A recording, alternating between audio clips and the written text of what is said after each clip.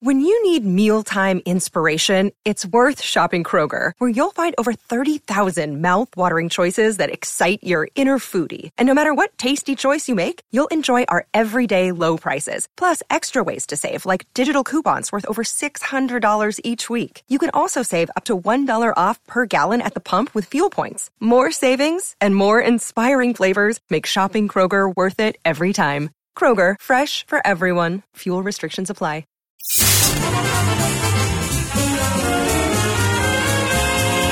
This is Let Me Tell You. Now, here's Joan Hamburg. Welcome to Let Me Tell You. That's our original podcast. And we do this every week. And you are always welcome to join us. We talk about information. We talk about our feelings. And I have to share with you, I was so relieved. What was it, a month ago? 2 months ago? When everything was looking so much better. We can go inside restaurants.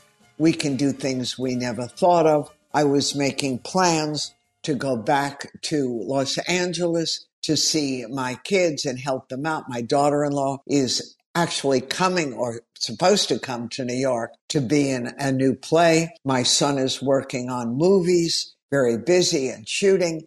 And I thought I'd give them a hand, come and babysit while they're both working so hard. And like everyone, we've all been so restricted. So we felt better, more positive. And then suddenly the axe fell. And again, we were like, how could this be? Rewear our masks, social distancing. Maybe you shouldn't go inside. And even if you're vaccinated and inside with people you know who are like vaccinated, you should wear a mask. This isn't me telling you. This is public health. So here we are all over again. And I have to say, I'm the original Pollyanna. Most of the time, I feel pretty optimistic, pretty joyful. I'm excited about the simplest things, my beautiful garden, my flowers. I'm one of the crazy people who don't like to even cut flowers from her garden. I just think they have to stay where they are. And when the deer come up to the door, totally fearless, the little ones are all over the place. I don't even get annoyed. I say, okay, enjoy yourself. Have a few pansies or something, but leave most of the garden for me. I laugh at the turkeys. These turkeys have at least 10 children, and they do the entire flock comes up at a time, the mama, the papa, and all the babies, and they are not the most attractive thing you've ever seen. But they're such a strong family that I don't have the heart to shoo them away, and they're big, these guys.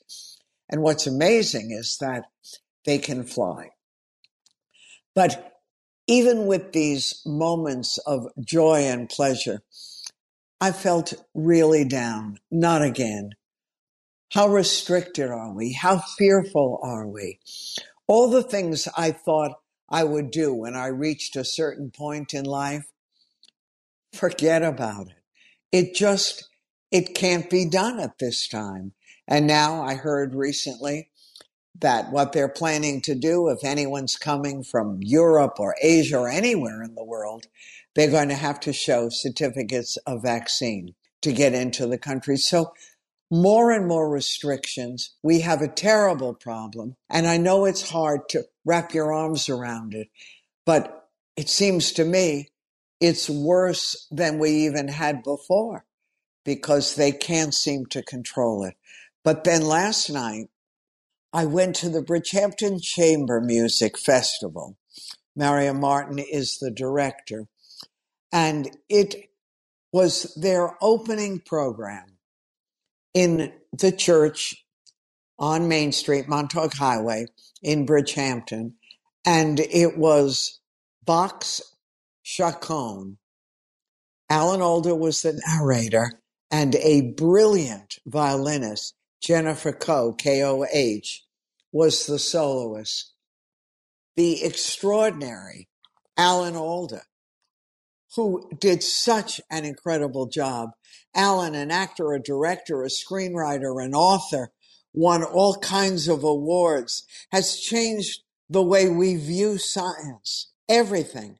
And of course, his wife, Arlene, who is a professional photographer, one of the best, the author of 19 books. But to add to the incredible evening, and it was raining hard.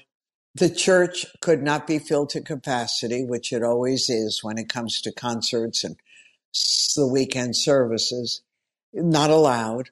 And we were all sort of in there. You had to wear a mask. You had to show a vaccine.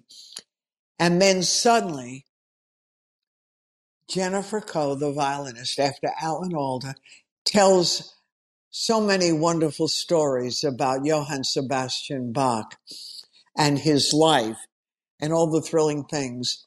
And out of this small violinist, this beautiful little person on a Stradivarius violin, no less, comes the most incredible sounds. Music that would make you weep.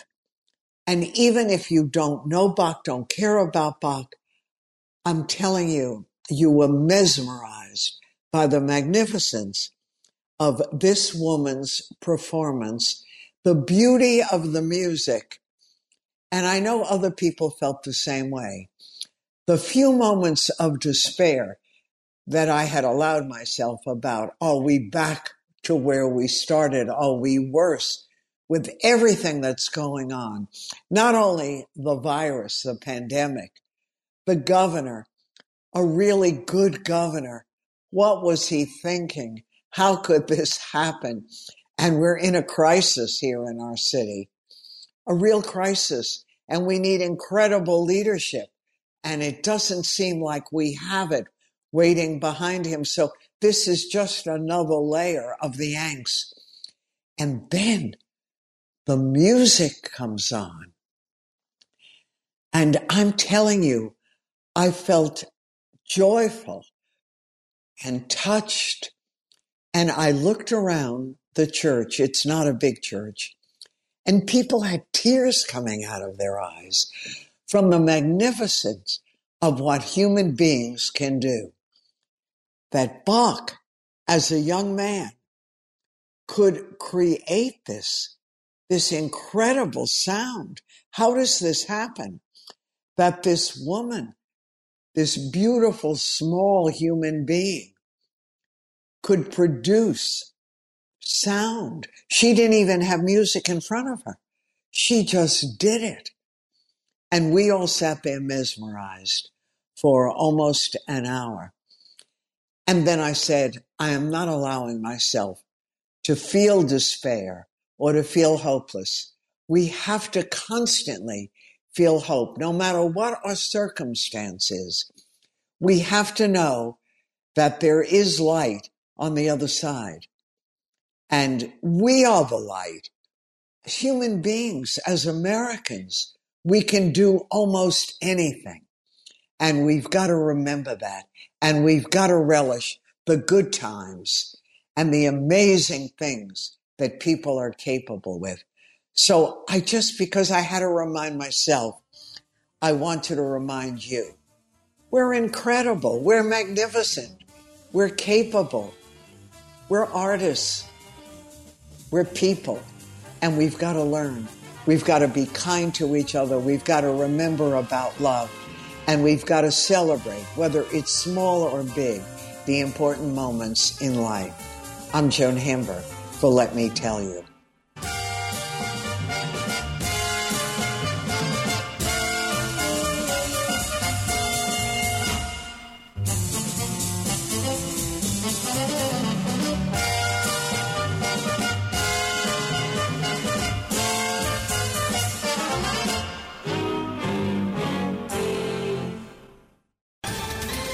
Ohio, ready for some quick mental health facts? Let's go.